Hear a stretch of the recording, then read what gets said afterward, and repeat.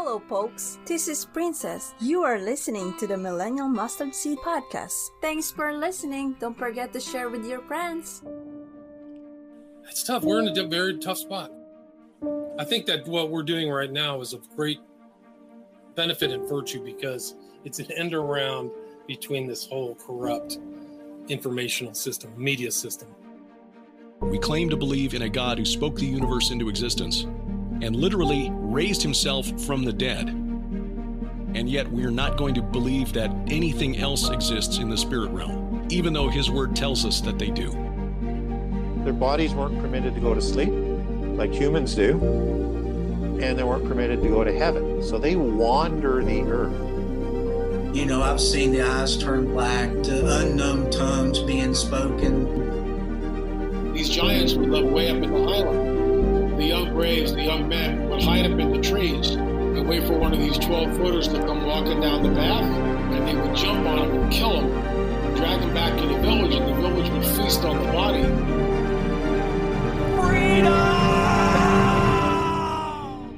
Then people start to get weapons, they start to get armor, they start to build cities, they start to fortify their cities. Now, God looks down and there's violence everywhere. The battle, this war that we are at, is not against each other. It's against these principalities and these rulers and these archons in the high places. It's really worthwhile to read the Bible yourself. Fear is one of the primary drivers of mind control because we have to take every thought captive and resist fear. You're going to have a testimony that is a justice case against the kingdom of darkness.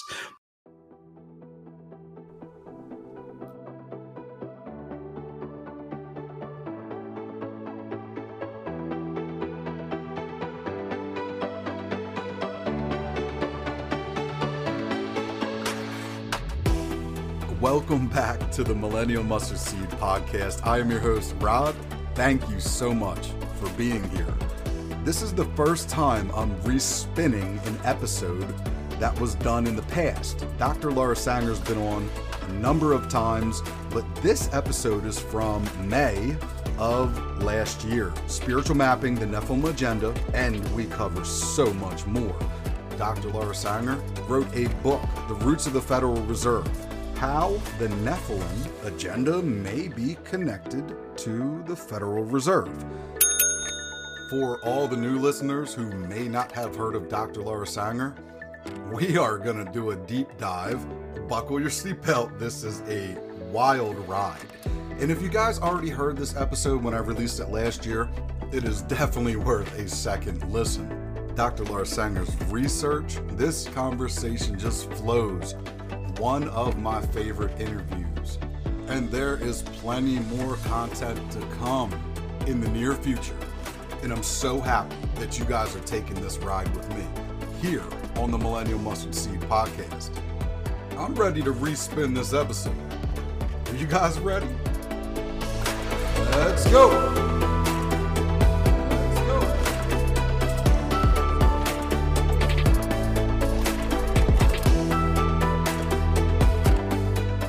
Okay, so I have a special guest here, Dr. Laura Sanger. It's an honor to have you on the show. Thank you so much for being here. Well, thank you for having me, and I'm very excited to be with you on your birthday. I feel that it is an honor to be part of your special day, so happy birthday. Thank you, and this is the best way to spend it, doing what I love to do, and just walking into the stranger things of Christianity and some of the hidden information that a lot of the body of Christ is looking for around the world. So it's a great way to spend a birthday. And it's your first time here on the show. Tell us a little bit about how you became the amazing woman you are today.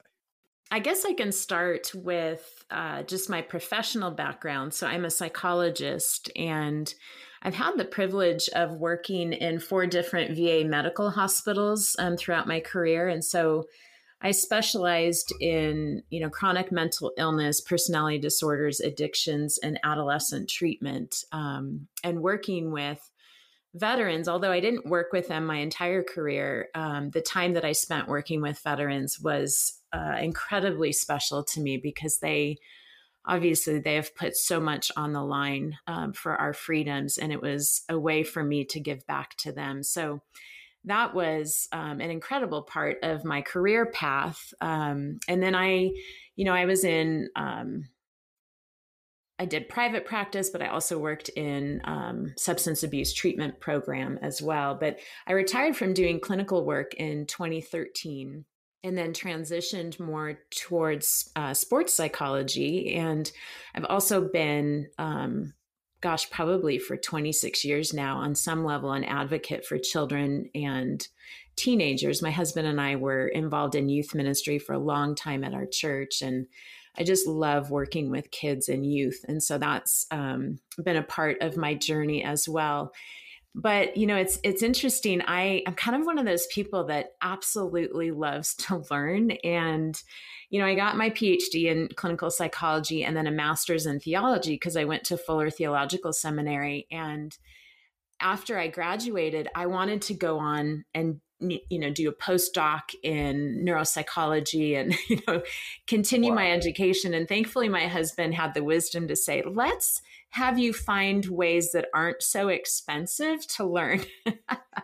So I just am a learner. I love to pour into things. I've kind of have this naturally inquisitive mind. So I'm constantly formulating questions in my head to research. And actually, I've been involved in research in some capacity since 1989. So when I was working at the VA Medical Center in La Jolla, California, and I was in the psychiatry department, and we were doing research on what's called the extrapyramidal side effects of neuroleptic medication. And so essentially we were working with people that had schizophrenia, that were on medication, and sometimes that medication would cause involuntary movements throughout their body. So we were just testing for that. And I absolutely fell in love with research. And so from that point forward, research has really been a part of my journey in all sorts of different ways.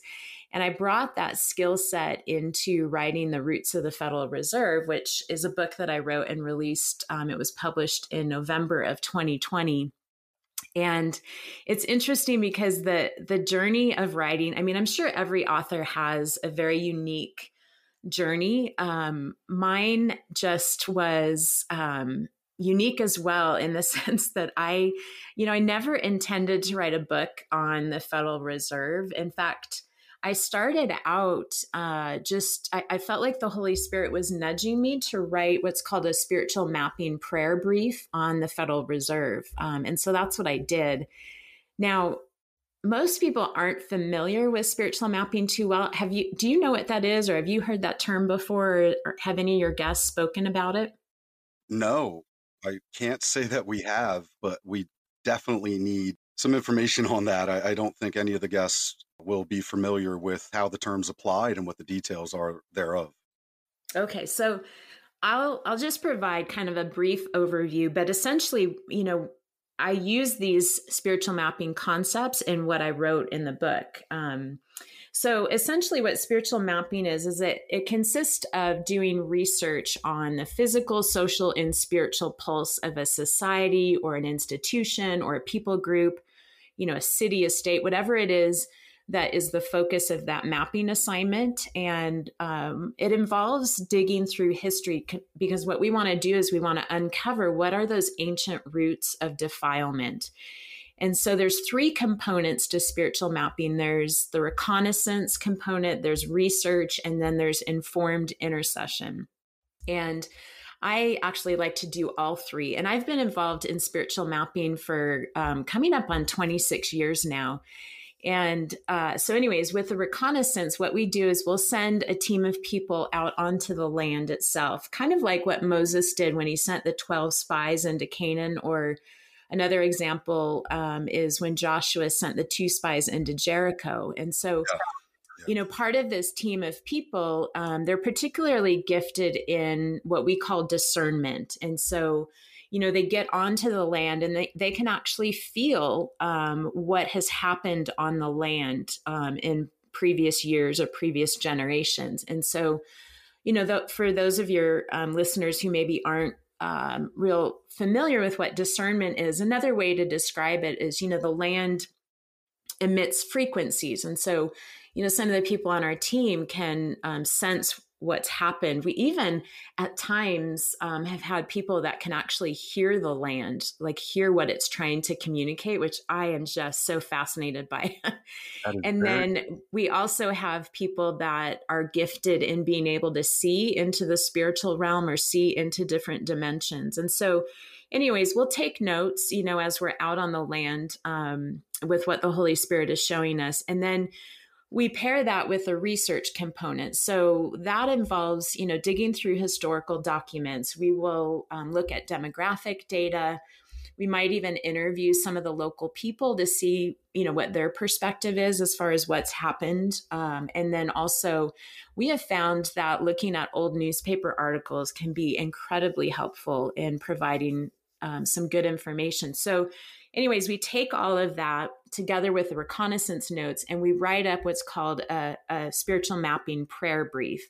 And that's usually between maybe 5 to 10 pages. And what we're doing is we're identifying these targeted prayer strategy because we want to inform intercession. And what we found over the years is there's 4 types of iniquity that can establish a stronghold over a territory. And that is sexual immorality, idolatry, broken covenants, and then bloodshed. And so what we want to do through the reconnaissance and also through the research is identify, have any of these iniquities been, committed on the land itself? And, ultimately what we want to do through spiritual mapping is we want to equip people who are intercessors that can go and pray on the land and cleanse the land, uproot wicked structures through our prayers. And then, we want to cut off any curses that have been spoken and we want to release blessings because ultimately the goal is we want to see transformation take place. We want to see people set free from bondages. We want to see, strongholds removed so that people can really step into their full God-given intended purpose. So anyways, that's what spiritual mapping is. And so back in 2014, I just kept getting this nudge from the Holy Spirit to do some research on the Federal Reserve and write up this prayer brief. And so I did, and we gathered some intercessors and prayed, through some of the targeted prayer strategies. And I really thought my assignment was done, after that. But I would say over the next maybe year and a half, the Lord just kept elbowing me, nudging me is what I call it. And to get back to studying or researching the Federal Reserve. And so finally in 2016, I picked it back up. And for the next year, I was researching and writing, but I really didn't know what I was writing. I at the time I was like, Lord, this is way longer than a spiritual mapping prayer brief. What am I doing here? And finally in 2017, I gained some clarity that he was having me write a book. And so I wrote this book in what I call real time, which means in chapter 5, I had no idea what kind of twists and turns this investigative journey would take. In fact, I really didn't even know if any of the pieces would come together. It was like this act of obedience each day when I would wake up. I'm like, Lord, what are we going to do today? What are you going to show me? How are these pieces going to connect? And again, I really didn't know that the dots would connect in the end. But my constant prayer was Jeremiah 33:3, which is, call to me and I will answer you and tell you great and unsearchable things that you do not know. Yeah. And I have to say, I lived that scripture for 4 years. It took me 4 years to research and write the book. And I have 553 references in the book.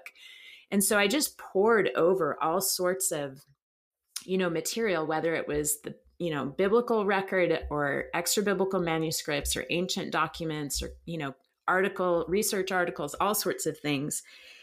And so when all was said and done, the research that I did for the book, it spanned from the dawn of humanity to our current day. And I was able to identify this Nephilim agenda that has pretty much defiled our monetary system and basically every institution in our land. And so, I was able to trace the agenda, the Nephilim agenda, from the days of Noah to our current day. And, one of the things that the Lord has asked me to walk in is Ephesians 5:11, which says, have nothing to do with the fruitless deeds of darkness, but rather expose them. And so I'm always grateful for opportunities like this where I'm able to, speak to a new audience, because I know that the message that the Lord's given me right now is to awaken people to this Nephilim agenda and how it impacts us today. So I take great inspiration from something Thomas Jefferson once wrote too, and it's educate and inform the whole mass of people.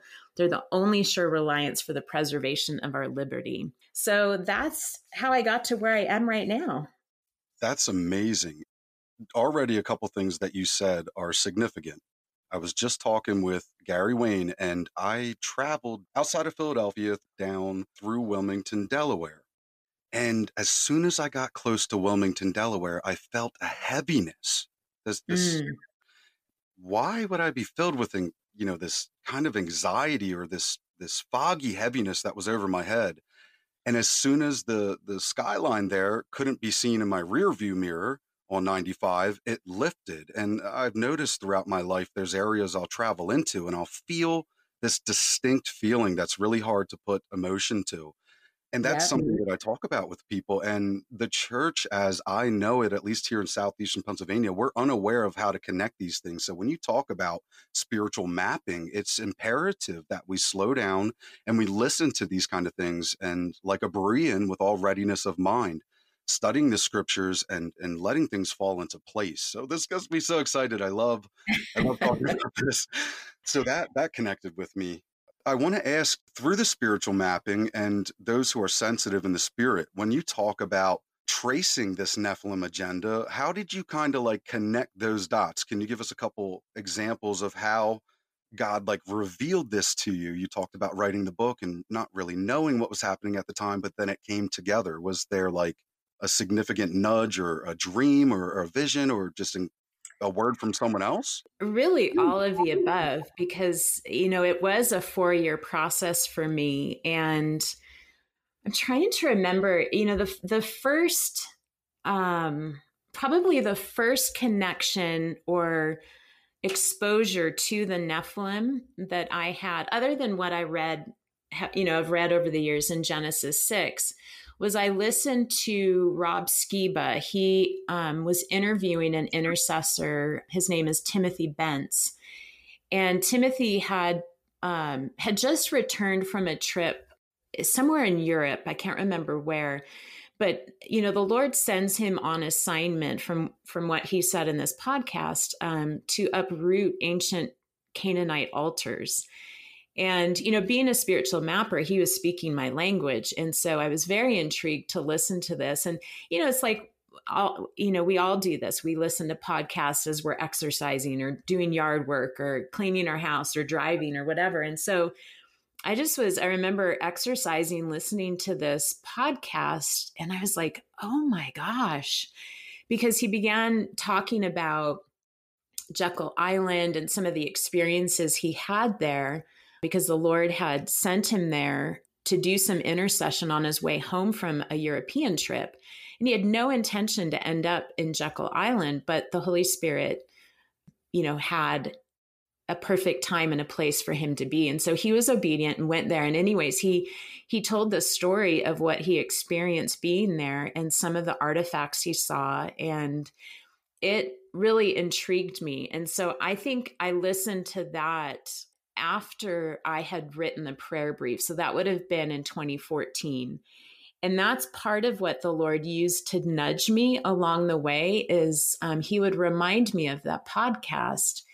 And so that's kind of where I started, is that there was just this little bit of hint that maybe the Nephilim are somehow connected to the Federal Reserve. And, Timothy just expressed his own experience. There was no like historical connection or anything necessarily in the Bible that he was tying to.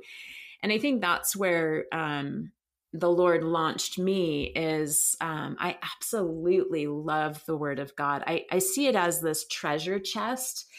And when you open it up, like if you can glean treasure just from the top. So just by opening up the Word of God and reading it, you're going to get richness just from that experience. But my goodness, when you start digging into the depth of the Word of God, it's like reaching into that treasure chest and you realize there is no bottom to this. Like I could spend the rest of my life, which I plan to, studying the Word of God, and I will not exhaust the amount of treasure that's contained within it. And so I learned to study the Word of God in depth. I would say in my college years when I was at UC San Diego, I was part of InterVarsity. And I remember we had this trip, it was spring break, and we went to Catalina Island, which, is an island off the coast of California. It's gorgeous. And I, at the time was, I loved to lay out in the sun and get a tan. I was an athlete and, I loved to play all sorts of different sports. So here we're on this camp on Catalina Island, and we are studying the Word of God, no joke, for 8 hours a day. And I am in this cabin with like 20 other people, and it's called a manuscript study through the book of Mark. And we have concordances, we have Bible dictionaries, we have all sorts of different translations and all these different colored pens. And we're making connections. And the Word of God came alive to me like never before. And it absolutely hooked me. It hooked me on researching the Word of God is what happened on that island. And when most college age people are off doing things on spring break, having fun, I'm in this cabin with 20 other people studying the Word of God for 8 hours. And I had the time of my life.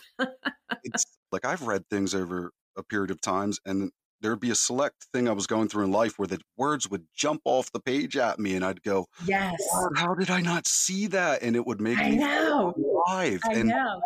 That's the best.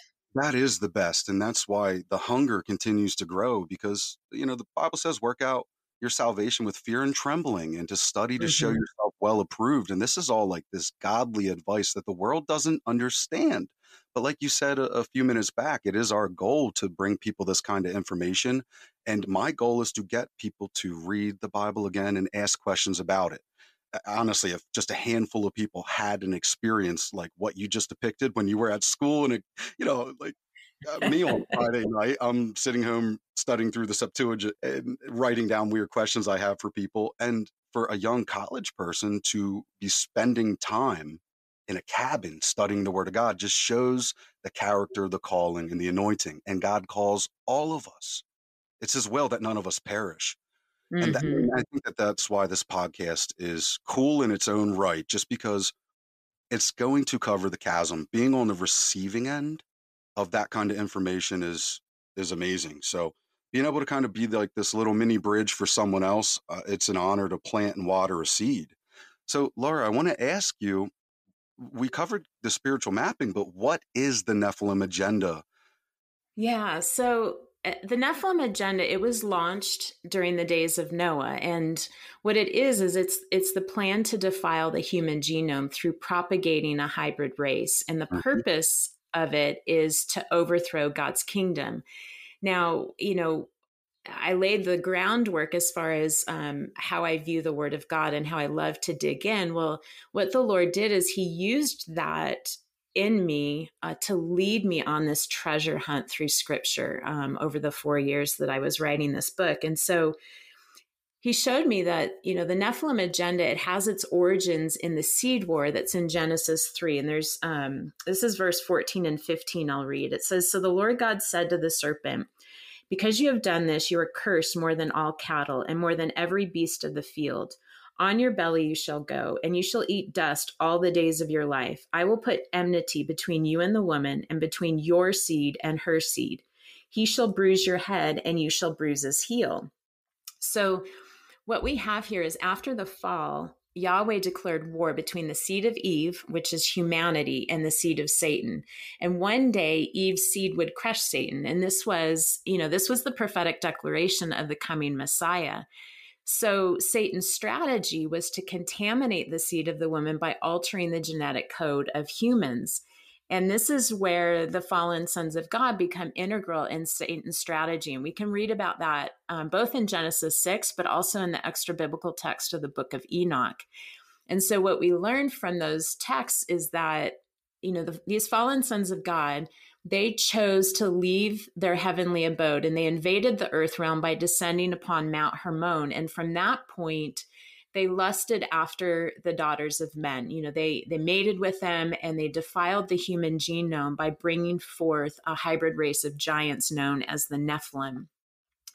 So then one of the things that the Lord impressed upon me as I was writing, in doing research, you're always looking for, what can you contribute to the body of literature that's out there already that's kind of a missing piece, or there's a gap in understanding. And so one of the things I felt like the Lord was directing me towards is, given this ethereal nature of the Nephilim, I felt it was important to develop this set of proposed criteria that would help advance our ability to discern the presence of Nephilim traits within an individual. And so that's what I did. In chapter 13 of my book, I identify 4 physical traits and 19 behavioral characteristics of the Nephilim and their giant offspring.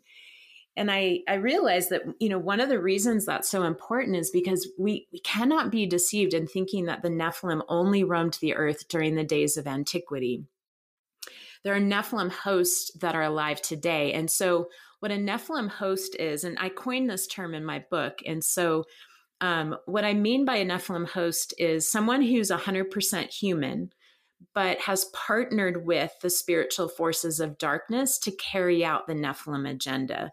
And many of them are actually the titans of global governance. And so Nephilim hosts, they're intent on destroying the followers of Jesus, while at the same time, controlling the masses through domination and intimidation. And at the core of the Nephilim agenda is really this goal to strip us of our humanity, because they hate the fact that we are created in the image of God. And so they want to defile our human genome.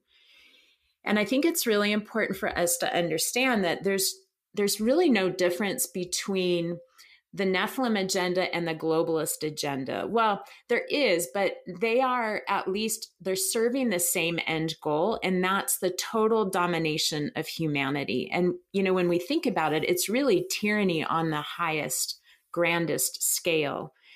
And, as I talk about this Nephilim agenda, the origins were in Genesis 3, but when we think about the globalist agenda, it actually goes all the way back to the life of Nimrod.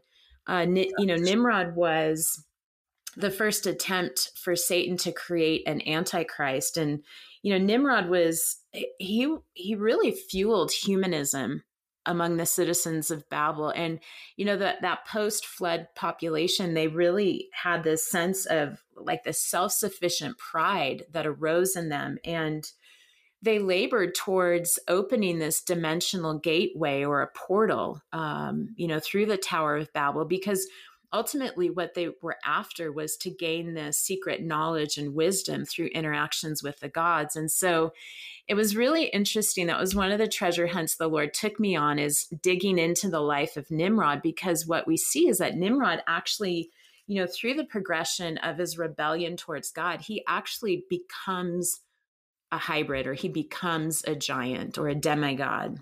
And that's what the Greeks are talking about, like the mighty men of valor, those of the great reputation, right? These demigods. Now, I think it's interesting, the Nephilim host being pure human, but being in agreement with the dark entities, the fallen angels, or the Nephilim. Now, do you think Nimrod was a Nephilim host and then became a hybrid or a demigod? And address that age-old question for us. And how were there giants in the earth after the flood? Yeah, this is one of the things that I go into depth in my book. I have a chapter called The Age-Old Question, and I find this fascinating because, there's 2 primary theories that would explain how were there giants on the earth after the flood. So there's single incursion and multiple incursion. And in a nutshell, another incursion of the same magnitude as what we see in Genesis 6, I don't think can be substantiated. But that doesn't mean that there weren't other incursions. And, one example would be in the Mesopotamian culture, they had a practice of sacred marriages between a goddess and a king. And so that would be an example of another incursion. But where it becomes, I think, even more fascinating is to consider the single incursion theory. So that would say that there was only that one incursion where the fallen sons of God mated with the daughters of men that we read about in Genesis 6.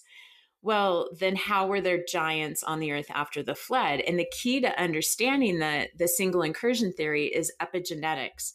And it actually explains how Nimrod went from being a Nephilim host or 100% human that partnered with the spiritual forces of darkness to carry out this Nephilim agenda, but then how he became a Nephilim or became this hybrid. And so kind of in a nutshell, epigenetics is, it's the impact that our thoughts and lifestyle choices have on our body, soul, and spirit, but they also can affect our generations. And so the prefix epi, it means on top of. So epigenetics is the set of instructions that sits on top of the genome. And there's something known as epigenetic markers. And those you can think about those like light switches that either turn on or off a gene.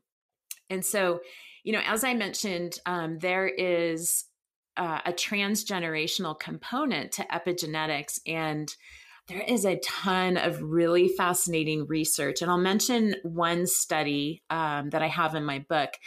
And it's from a group of Swedish researchers. The lead researcher's name is Pembry, and this was back in 2006. And what they found is that the eating and lifestyle choices of prepubescent boys actually affects their progeny for 2 generations. And so what they found is that boys who either overate and or smoked around the age of 10 actually had children and grandchildren with significantly shorter lifespans, which I just find remarkable. And it makes a lot of sense because the Bible talks about, how generational iniquity can affect generations moving forward. The curses of the fathers can be upon the sons for 3 generations. And so here we have science actually demonstrating this. And, with this epigenetics,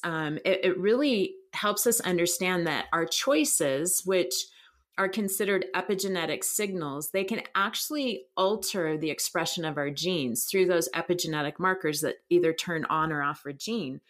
And that can be passed on to our children and grandchildren. So, our bad choices become their bad predispositions. And once I began to understand that, this is when the Holy Spirit just had so much fun leading me on this treasure hunt, because there's 2 particular passages in Genesis that really began to unlock this revelation for me. And one of them is Genesis 6:9. And it says, "And these are the origins of Noah.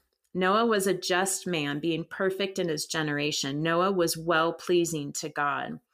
So when we think about, being perfect in his generation, what that means is that Noah's genealogy, so his genome, wasn't corrupted by the Nephilim. And so that means, he was 100% human, as were his wife and sons.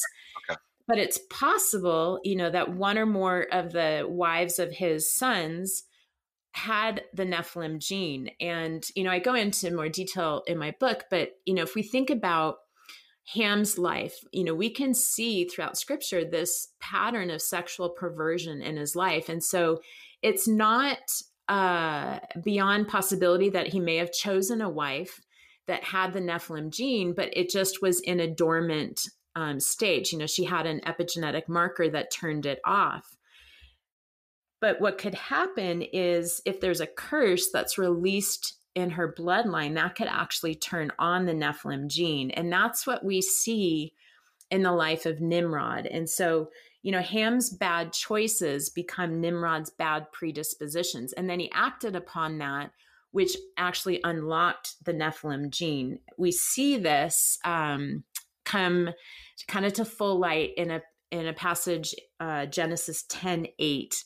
And when you read it in the English, you don't really pick up on it. It's not until you begin digging further. So Genesis 10:8 says, Cush begot Nimrod. He began to be a mighty one on the earth. So, as I mentioned before, kind of the foundation of my digging into scripture was that retreat on Catalina Island. And it kind of fostered in me this desire to understand more fully what is it that scripture is trying to communicate. And so what I did in my book is I performed what I like to call an archaeological dig on language. And what I mean by that is I looked at the etymology of the word. So what's the original language that scripture is written in? In the Old Testament, largely it's written in Hebrew, and the New Testament largely is written in Greek. And so looking at the original language and the meaning. And so if we apply that to this passage, first of all, Nimrod's name means rebellion. And so that's interesting to keep in mind. Rebellion is actually a hallmark trait of the Nephilim, because they're the seed of the fallen sons of God who rebelled and left heaven. And then if we consider that phrase, he began, as in he began to be a mighty one on the earth, that this is actually really fascinating. So the Hebrew word for he began is halal, and it means to profane, defile, or pollute oneself through ritual or sexual means. Now, there is no way you read that in the English, you're not going to get that, right? You're not going to get that understanding. So once I saw that, some of the pieces started coming together. Now, another Hebrew word in this passage for mighty one is Gabor. And that means mighty, strong, a champion, giant, chief, tyrant, and impetuous soldier. And it comes from the root word gabar, which means to prevail, to be strong, to show oneself mighty, and to act proudly towards God.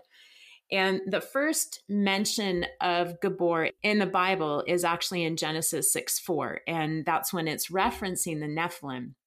Now, I should say that not every time that the word Gabor is used in scripture is it referring to giants, because sometimes it's used to reference David's mighty men, for example.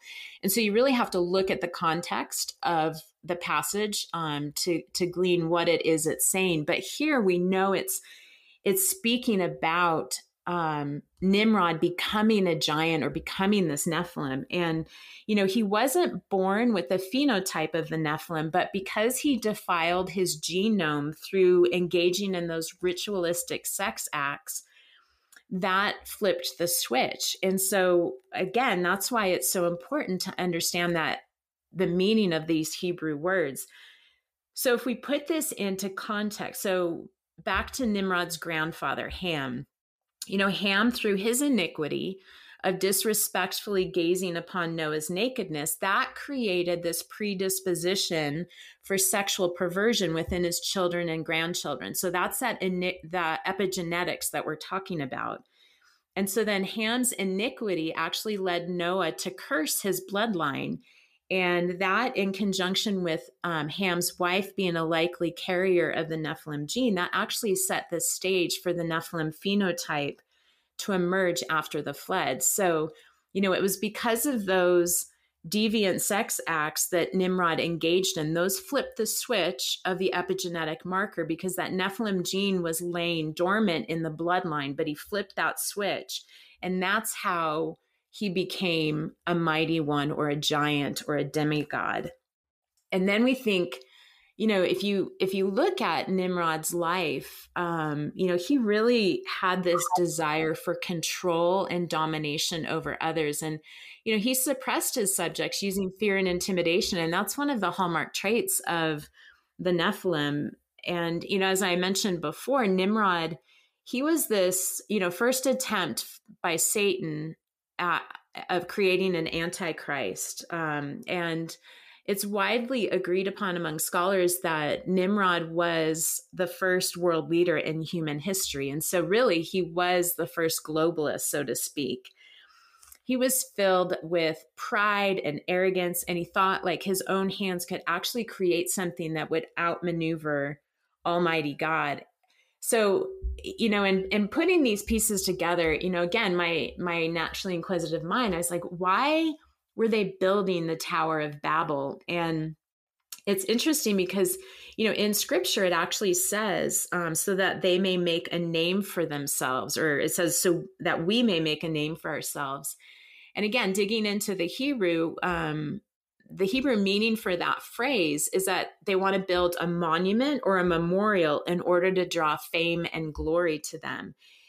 That really gives us a window into the motivation that Nimrod and his followers had. They wanted to be made known. They wanted, this glory for themselves so that subsequent generations would actually revere them. And that essentially is the pride of life. And so this helps us understand what Gabors or giants or Nephilim they seek after. They want to be men of renown. And that's what it says in Genesis 6:4 about the Nephilim.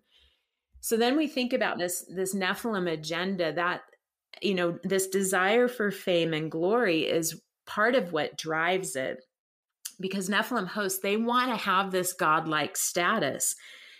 And, this pride they have, it causes them to be brash. But thankfully, we know that pride comes before the fall. And I think about, Proverbs 16:18 says, pride goes before destruction, a haughty spirit before a fall. Mm-hmm. And I think about, it's been said that symbolism will be their downfall. And that's actually, their symbolism is what helped me trace the Nephilim agenda from the days of Noah all the way to our current day. That's amazing. That's a wealth of information. So it sounds like these Nephilim hosts and then the hybrids who are in the rebellion of God, their actions, what their goal is the opposite of a broken and contrite spirit. It's like their frequency, their whole output, their whole idea is to undermine. They don't want to give God the glory. They want to receive it themselves. And that clearly, in my mind, puzzle pieces and clicks together what we see happening throughout, the historical documents when we see all these different cultures and they go to war with each other and we see the ambition to conquer and conquest other nations. Mm-hmm. To see that greed for power. I wrote a small piece of poetry recently, and the Holy Spirit was leading me to understand that we can never really have a positive impact in the world that we're living in, this temporary home where we're dwelling. We can't have a positive impact if our love for power exists over our love of our neighbor in our household. If we're desiring this power, this ideologies in our mind to, be a great person or to have fame and fortune, because the world wants to train you to think that way. I grew up very secular, Exactly. and it's always like, what are you going to do with your life? And people would say to me, oh, I see you have these gifts and these potentials, and they'd always compartmentalize me and make me feel like I was not good enough to do anything. But secretly in my heart, I knew I don't want to be great. I just want to connect. I just don't want to be abused. I want to be loved, right? Like I had this desire, like, please don't hurt me. I think, and the enemy used fear against me in many ways to keep my mouth closed. But I look at it now and it just makes so much sense hearing you talk, because there's a bunch of times where scriptures are popping into my head that are like making a confirmation. And I'm like, yes, Lord, like, I understand this is what we're supposed to be doing, is talking with each other, sharing our gifts. Frequency is like a really big topic of conversation in my life, because it was the strangest thing, Laura. I'm reading Leviticus, I want to say 19. I hope I'm not getting that wrong. And God's giving a commandment, and he says, hey, do not mix wool and linen. He's saying, do not mix your cattle, do not plant seeds of a different kind in the same plot. And I'm going, Mm-hmm. fancy talk in order for them to be a separate group of people within the nation of that time, of their time. And I got that poke that you talk about, that kind of like that little magnetic thing in your belly that just says, no, I got to go this direction. There's something here. And here to find out through secular research, this is a non-biblical doctor that I found online who talks about the frequency of wool and linen being at 5,000 output. and that they would cancel each other out if you wore them together. And it blew my mind because I'm going, this guy is literally verbatim stating what God said thousands of years ago. And now, science, is finally kind of catching up and giving truth, the statement of acknowledgement of what the Bible says. I don't think this guy knew that at all because there was no attribution to God's word being the ultimate truth. But I knew through my biblical filter when I heard that, Lord, knowledge does increase and men are traveling to and fro. And the days of Noah are kind of manifesting again in the times we live in. And as I hear you talk and other people that have been significant in my life sharing what the days of Noah look like, what the Nephilim agenda really is, because they disguise it so well. It's such a well-organized attack from the enemy. It makes me question, well, why isn't the body of Christ on the same page? I actually had coffee with the pastor this morning, and he's a friend of mine, and we were talking earlier today, and I was sharing with him, I can't wait to see the churches, the body of Christ, not the denominational preferences or the buildings, but I can't wait to see people come into the humility and the agreement, dealing with the crux of the issue, which we know is the sin, our falling, right? We all have been measured against the stick of God, right? His minimum requirement, and fallen short. And I can't wait to see people agree on the Messiah who has come in the flesh and laid down his life and rose up again. And I don't know why we treat, not me in particular or you, but why people would treat church as a club where there's no supernatural element or no desire to understand the things we're talking about tonight. If you strip the Bible of all the supernatural content, it's genealogies and people wandering around in the desert. Bible's a supernatural document. I think Chuck Missler used to say, it's a supernatural document from outside the time domain. God is omnipotence. He's Alpha and Omega. And he does want us to know these details. Laura, honestly, you have me on cloud 9 listening to you. And thank you for allowing me to just reciprocate. It's coming out organically at this point. I want to know, how did you trace the Nephilim agenda from the days of Noah to the US dollar? How did you do that? Please explain. Really, it surfaced throughout my investigation. I kept finding two symbols in particular that are a constant thread all throughout history that really connect the Nephilim agenda. And those two symbols are the color red and the circumpunct, which is the circle with a dot.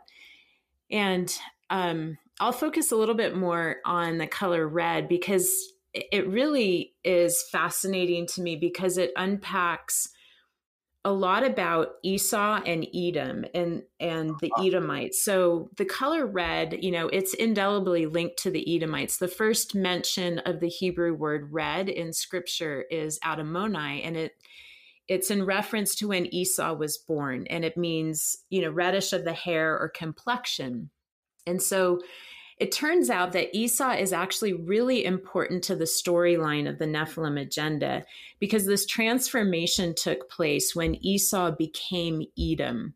Now, the Hebrew word for Edom is Adam, and it means to be red. And so, my naturally inquisitive mind, like, what the heck does it mean to be red? So I started by looking at the biblical meaning of the color red. And, there's the redemptive purpose of the color red. And we see that through, the blood of the Passover lamb and the blood of Jesus that washes us white as snow. And so that's the redemptive purpose of the color red. But there's also numerous connections throughout scripture of, the defiled aspect of the color red aligning with the seed of Satan. And we see that, in Isaiah 1, for example, red is associated with sin and also, the blood of evil deeds. And then chaos, death, and destruction in Revelation 6, then red represents Satan himself in Revelation 12, and then the beast of Mystery Babylon in Revelation 17. So with Esau choosing to be red, that choice actually had substantial ramifications upon his generational line. When Esau branded himself red or Edom, he willingly traded his birthright for red stew. And I find that fascinating. And it's in Genesis 25:29 through 30. And I'll read that passage. It says, once when Jacob was cooking some stew, Esau came in from the open country famished. He said to Jacob, quick, let me have some of that red stew. I'm famished. That is why he was called Edom. So, something much deeper than actually just Esau's desire for red lentil stew was at work here. He sealed a transaction, and it was one that would constrict his allegiance to a particular seed. So in essence, what he did is he aligned himself with red, which is the seed of Satan, and he rejected the birthright blessings of his fathers, Abraham and Isaac.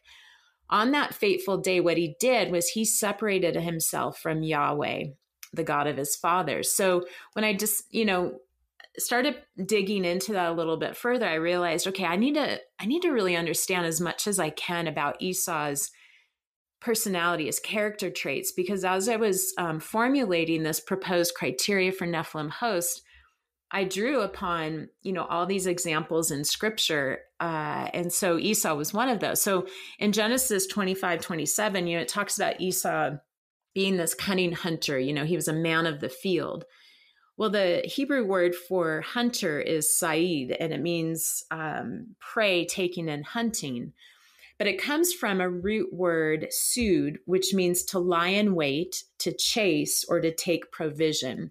So I'm beginning to, kind of get this character sketch in my mind of what Esau is like. He was this rugged man. He was an outdoorsman, probably really skilled at hunting, loved the thrill of the hunt, stalking his prey and then moving in for the kill. Where it became even more interesting is when I realized that there's also a figurative meaning of the root word sud, and it means it describes someone who lies in wait to catch a human. Oh, and wow. This means essentially that, it's speaking about someone who is trying to entrap another person for the intent to exploit for personal gain. Now, that's what I was gleaning from scripture, but then I also turned to an extra biblical text called the Book of Joshua. And it actually provides some fascinating details about Esau's personality, but also about the events that lead up to the trading of his birthright. And so I'm going to read from Joshua 27, because this is really gives us some interesting clarity. It says, and Esau at the time, after the death of Abraham, frequently went in the field to hunt. And Nimrod, king of Babel, the same was Amraphel, also frequently went with his mighty men to hunt in the field and to walk about with his men in the cool of the day. And Nimrod was observing Esau all the days, for a jealousy was formed in the heart of Nimrod against Esau all the days. And on a certain day, Esau went in the field to hunt, and he found Nimrod walking in the wilderness with his 2 men. And all his mighty men and his people were with him in the wilderness, but they removed at a distance from him, and they went from him in different directions to hunt. And Esau concealed himself for Nimrod, and he lurked for him in the wilderness. And Nimrod and 2 of his men that were with him came to the place where they were, when Esau started suddenly from his lurking place, drew his sword, and hastened and ran to Nimrod and cut off his head. So this story actually, it brings to light this conniving, deceitful, murderous, deceiving aspect to Esau's personality. And this is the hunting expedition that actually leads up to the familiar story in Genesis 25. It's this that Esau comes in from the field, faint, weary, and famished. And when we realize that it's because he exerted all this energy, killing Nimrod and 2 of his men. And then, of course, he was on the run from the rest of Nimrod's men when he runs into the tent and he finds Jacob making this red lentil stew. And so, I'm asking myself, what is with this red lentil stew? Like, why does the Bible get that specific? Yes. Well, it turns out that this lentil stew was a traditional meal of comfort that the eldest son would prepare for the grieving father. Well, this is what it kind of brings to light, this bigger picture. And that is, at this point, Abraham had died. and Isaac was grieving the death of Abraham, and Esau and Jacob are 15 years old at this point. Well, Esau's the firstborn, so he should be the one in the tent making this red lentil stew, but instead he's out on the field killing others. Well, Wow. this is the backdrop that leads to the transformation of Esau to Edom.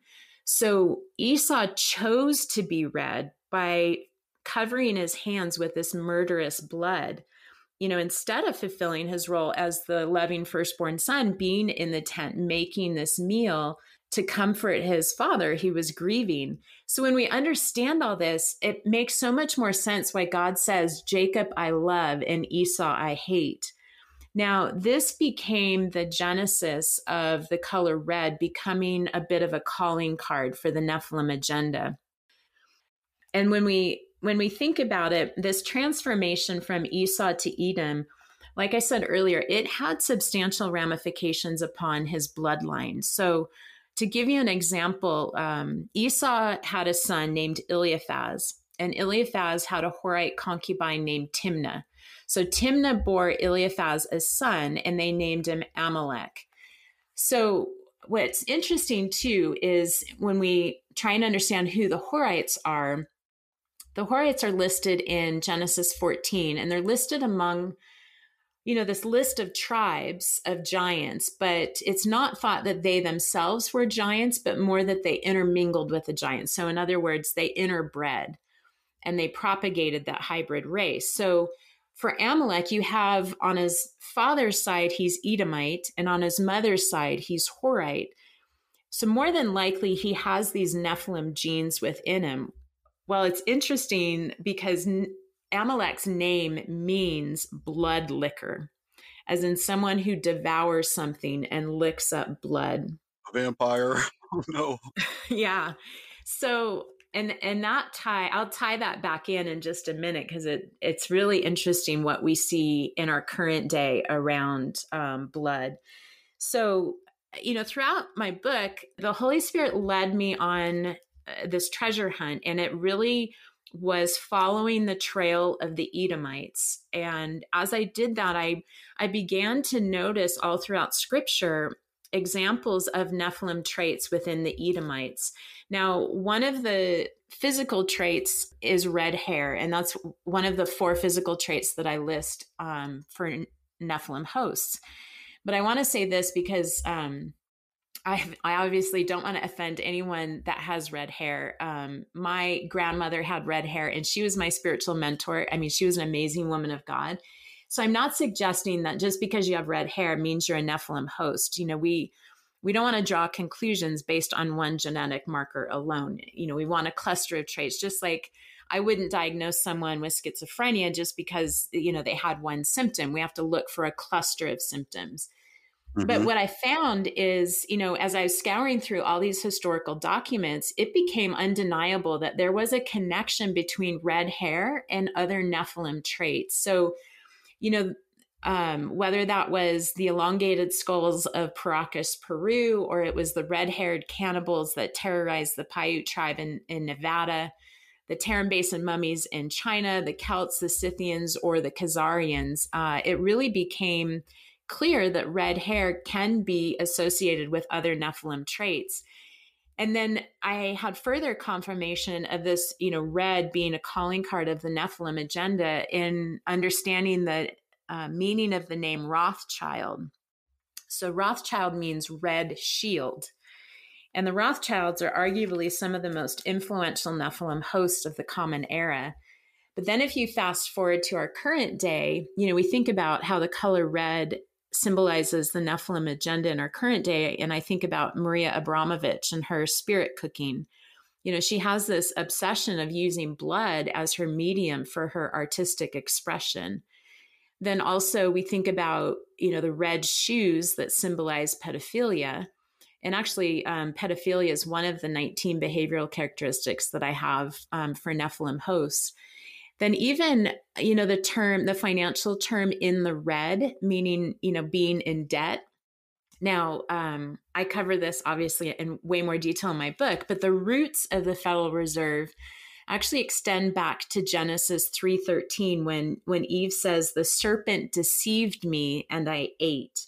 And that when we look at that Hebrew word for deceive, it's nasha. And there's a Hebrew and English lexicon known as Brown Drivers Briggs, and it defines nasha as to lend on interest or usury, or to make someone or to become a creditor. So in other words, this Hebrew word for nasha means to make someone a debtor. The entire Federal Reserve System is rooted in nasha, which is it's deception. It's the language of the Nephilim, who are the seed of Satan. And this deception creates debtors, and we are under this enslavement system. So that's kind of how this trail led when I followed the color red. And as I said in the beginning, the Lord's really given me this message to bring forth to people to help create this big picture of understanding the Nephilim agenda. Because even though it was launched during the days of Noah, on Mount Hermon, it did not end with the flood. And the Nephilim agenda is active today. And I think it's really important that we understand how it impacts us. I wish I could take notes. I'm falling out of my chair. I'm in the concordance right now. I have so many questions. Okay, let me start with this just real quick so I don't lose this one. I looked in the concordance, and in 1 Samuel 16:12, it talks about David being Rudy, which is H132. So when I clicked on that, it looks like it's a definition from the H11:9, which is reddish hair or complexion. So please tell me that every single person with red hair isn't a candidate.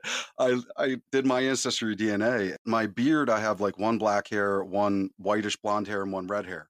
It scared me when you said that. I'm like, no, there's a couple of red hairs in my beard. So I'm just trying to be facetious, and we're laughing about it. But I've heard you talk before about there's certain criterias for physical traits and then demonic activities, as in personality or operation or dark desires that would make someone a Nephilim host candidate. But I just think it's interesting. I couldn't help but notice as I researched on Hitler coming up to that episode, one of his things, other than the public declaration of the alien mythos, the alien religion, where they're talking with this great white brotherhood they're downloading information from.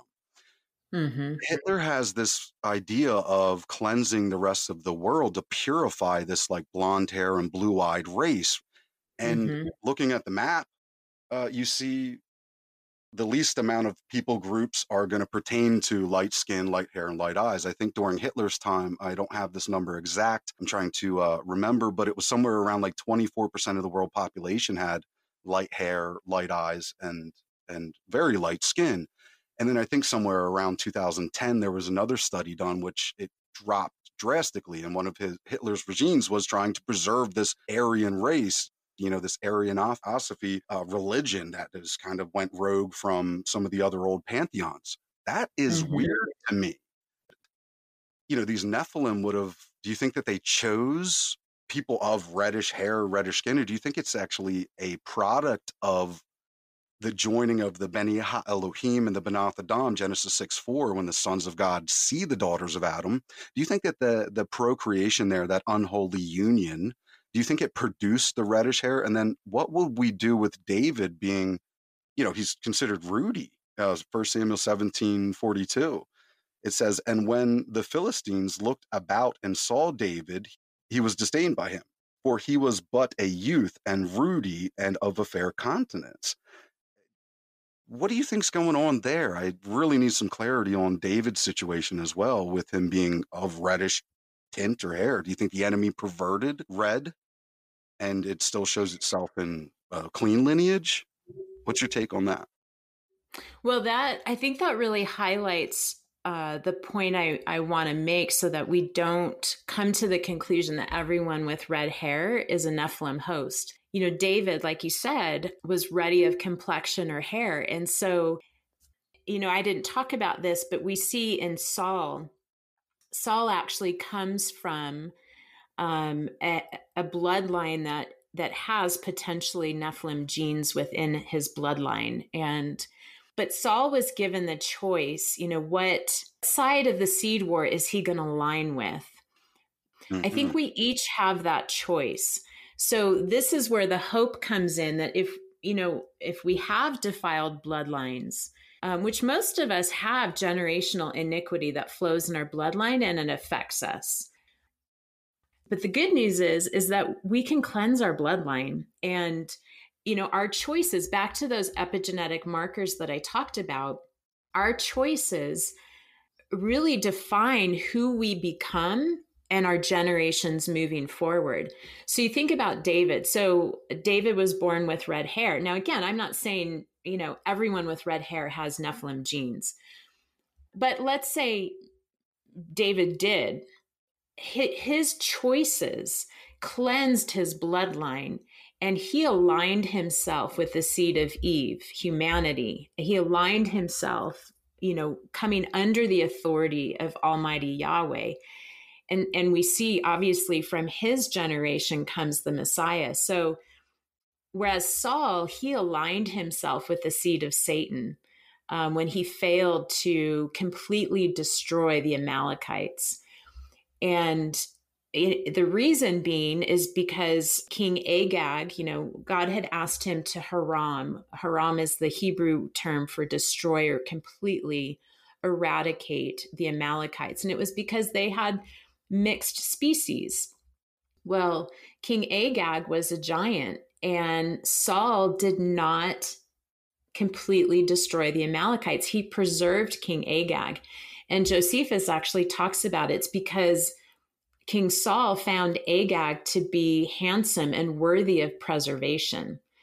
And so at that moment, Saul chose to preserve a defiled genome in Agag rather than walk in obedience to the Lord and destroy the Amalekites. That's where he chose to align with the seed of Satan. Wow. Whereas David never made that choice to align with the seed of Satan. So hopefully that brings some hope too for all of us, that, our choices really matter, both in a positive way and a negative way. And the choices of our fathers and grandfathers and mothers and grandmothers, their choices impact us today. But thankfully, we've learned how to cleanse our generational line and make the choice of aligning ourselves with God. So does that help? Yes, and we're going to have a moment of celebration for all the listeners that have red hair. Yay! Oh man, that is awesome. And it just makes me think David's a man after God's own heart. And it's the choice, right? Joshua, who says, choose you today whom you will serve. As for me and my house, we will serve the Lord. And nothing's too hard for God. Some things are impossible with man, but nothing is too difficult for God. And that's refreshing, because I really was wrestling with, oh my gosh, what is going to be the outcome of this kind of research? I know that with my family line, there's sin that chases at my heels, and it showed itself through many different difficult ways. Now, I've told the listeners that I'm going to be doing an explanation video. I've had plenty of people ask, what's this peculiar past that you reference and some of the things that you've experienced? And my goal is I wanted it to be the right time. I wanted to slow down and just allow God to give me the okay, but not that there's anything in the significance of what we're talking about tonight. But there's some generational things that have showed itself throughout my lifetime that I find out, my dad went through similar to that age, and then a grandfather went through. It's almost like these things want to show back up. And as you put it so well, they want the switch to be flipped, that choice to be made so it can activate, whether it be that frequency or that changing, because the enemy doesn't sleep. They study us inside and out, and they want us obviously to be in a fallen state where there's no salvation. It makes so much sense listening to you talk. And I know I forgot a couple of my questions already as I'm rambling here, but it just really makes me wonder the rate of people that are confused and have no idea, considering the cadence and the terms, this language that you're bringing to the table, this hermeneutical hygiene that is challenging me to once again, with fear and trembling, ask God, Lord, use me and just show me what's needed. And God, please allow me to plant and water in your kingdom. I think that's like the best humility I can show myself is to help somebody move that refrigerator. Donna, if you're listening to this, which is my next door neighbor, you're welcome for helping you move the fridge the other day. I'll do it anytime. But it's so awesome to be able to connect this and just the encouragement that's going to come from being able to break down some of these terms and understand this information that's been hidden by the enemy within culture, within religion. Laura, what I want to ask you is, how does the Nephilim agenda impact us today, 2022? What are some things that we can identify that is directly against this generation? Yeah. Well, I'm imagining that a lot of your listeners by now are probably familiar with a gentleman named Yuval Noah Harari.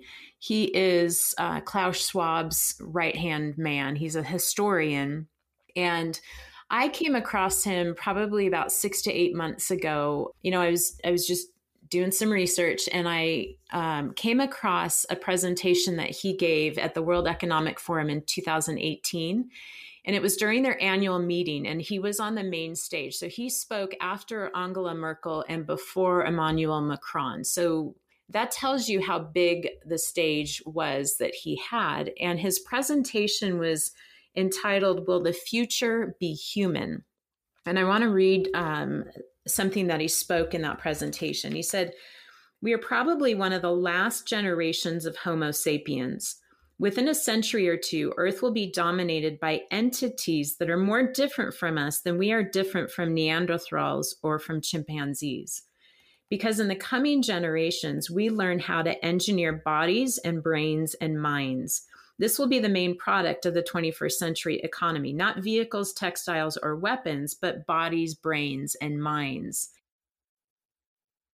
So, you know, from this quote, you can see that Nephilim hosts, they are actively advancing ways to replace humans. And if they're successful in turning us into hybrids, this could disrupt our ability to commune with Creator God. And, you know, the speed at which they're progressing towards accomplishing this goal is alarming. And so I want to give a few examples of this.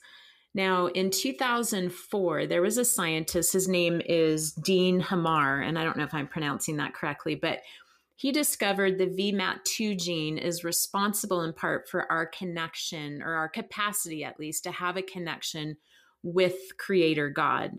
And he renamed the VMAT2 gene the God gene. Now, of course, this created a media frenzy. In fact, I think he was even on the cover of Time magazine. But subsequent studies after that actually showed that if you alter this gene, it could reduce a person's ability to make a spiritual connection with God. Now, it didn't take long for Pentagon researchers to actually capitalize on this, because in 2005, the Department of Defense developed what was called the FunVax. And there's nothing fun about it. It stands for Fundamentalism Vaccine. And what the FunVax is it's an airborne virus that infects populations considered high risk for religious fundamentalism.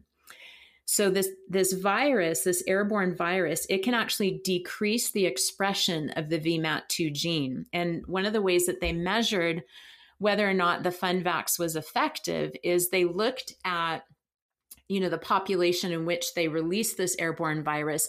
Was there a decrease in attendance at religious activities?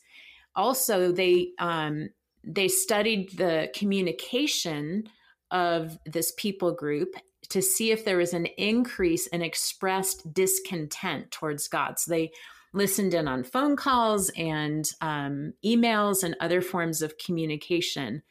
So I want that to sink in for a minute, because essentially the Pentagon has figured out a way to disrupt our ability to commune with and connect with our Creator.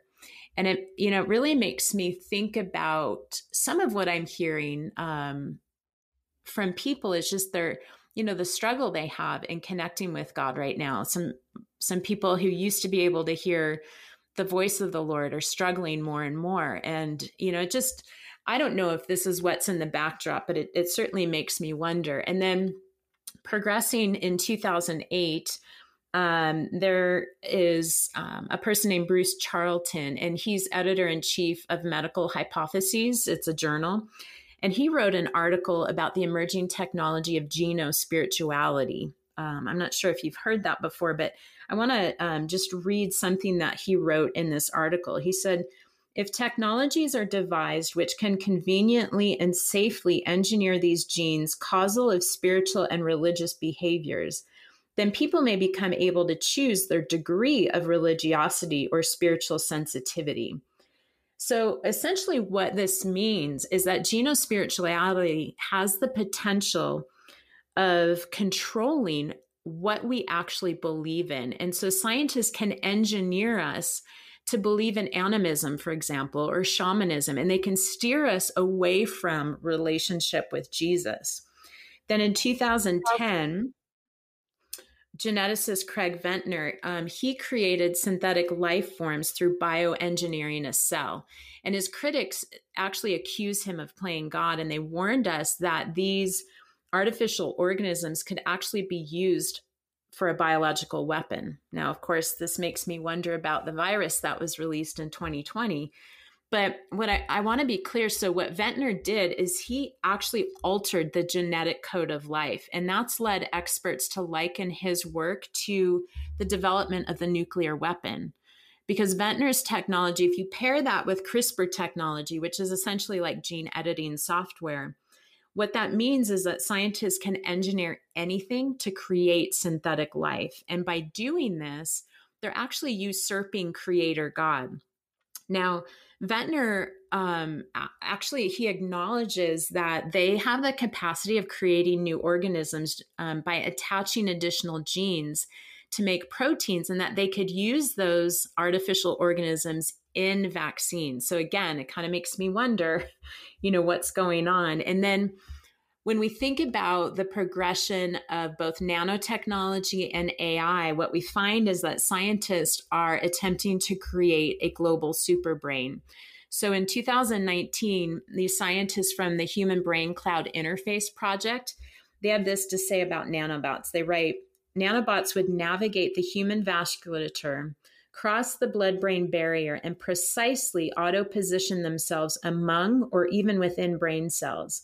They would then wirelessly transmit encoded information to and from a cloud-based supercomputer network for real-time brain state monitoring and data extracting. Now, I realize that's a mouthful, but essentially what they're communicating is their goal with this brain cloud interface is to connect a network of human brains with AI to form a hive mind. Now, that is the ultimate technology of mind control. And we really have to ask ourselves, has the stage been set through the COVID-19 injection? Let's not forget that Moderna calls their mRNA technology an operating system. So with all that, how do we overcome this onslaught in attack? And, the only way that Nephilim hosts can hijack our bodies and turn us into hybrids is if they hijack our mind first.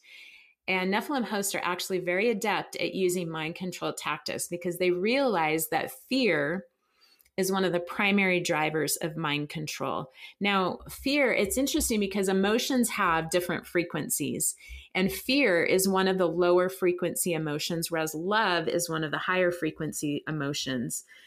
And of course, the propaganda machine of mainstream media, they understand that if they have this constant flow of fear-based stories, they'll be able to keep the masses stuck in their primitive brain where they can't access rational thoughts.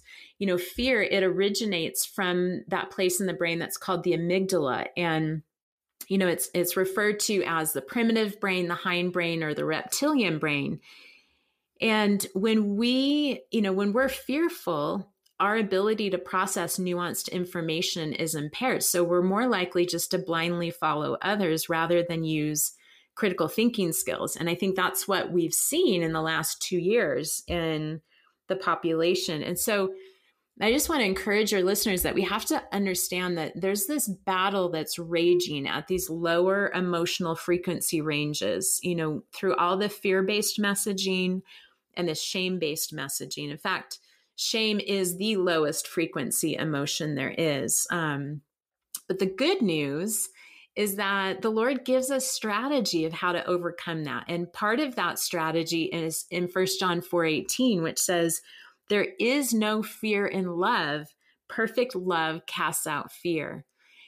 When we think about ways that we can overcome fear, the best way is if we draw near to the one that has perfect love, and that's Yeshua, that's Jesus.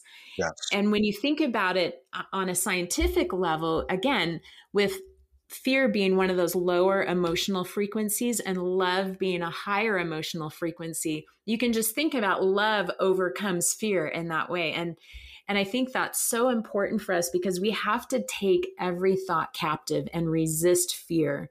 When we have prolonged fear in our lives, not only does it weaken our immune system, but it drags us down to that lower emotional frequency range where the battle is raging. And, our Father is so good. He knows this about how we're designed. And that's why, in the Old Testament alone, he warns us 52 times to fear not. And I think a lot about that passage in 2 Timothy 1:7 that says, for God has not given us a spirit of fear, but of power and of love and of sound mind. And we can't have a sound mind if we live in fear. And so that's why embracing love and exuding those heartfelt emotions, including love and compassion and gratitude and empathy, we literally can drive fear out of the atmosphere, out of the room, wherever we go, if we choose to walk in love. So I just want to encourage everyone with that. No matter what impact this Nephilim agenda is trying to have on us, we can be victorious. We can overcome this. Transhumanism, we see that coming to a forefront, and the attack there.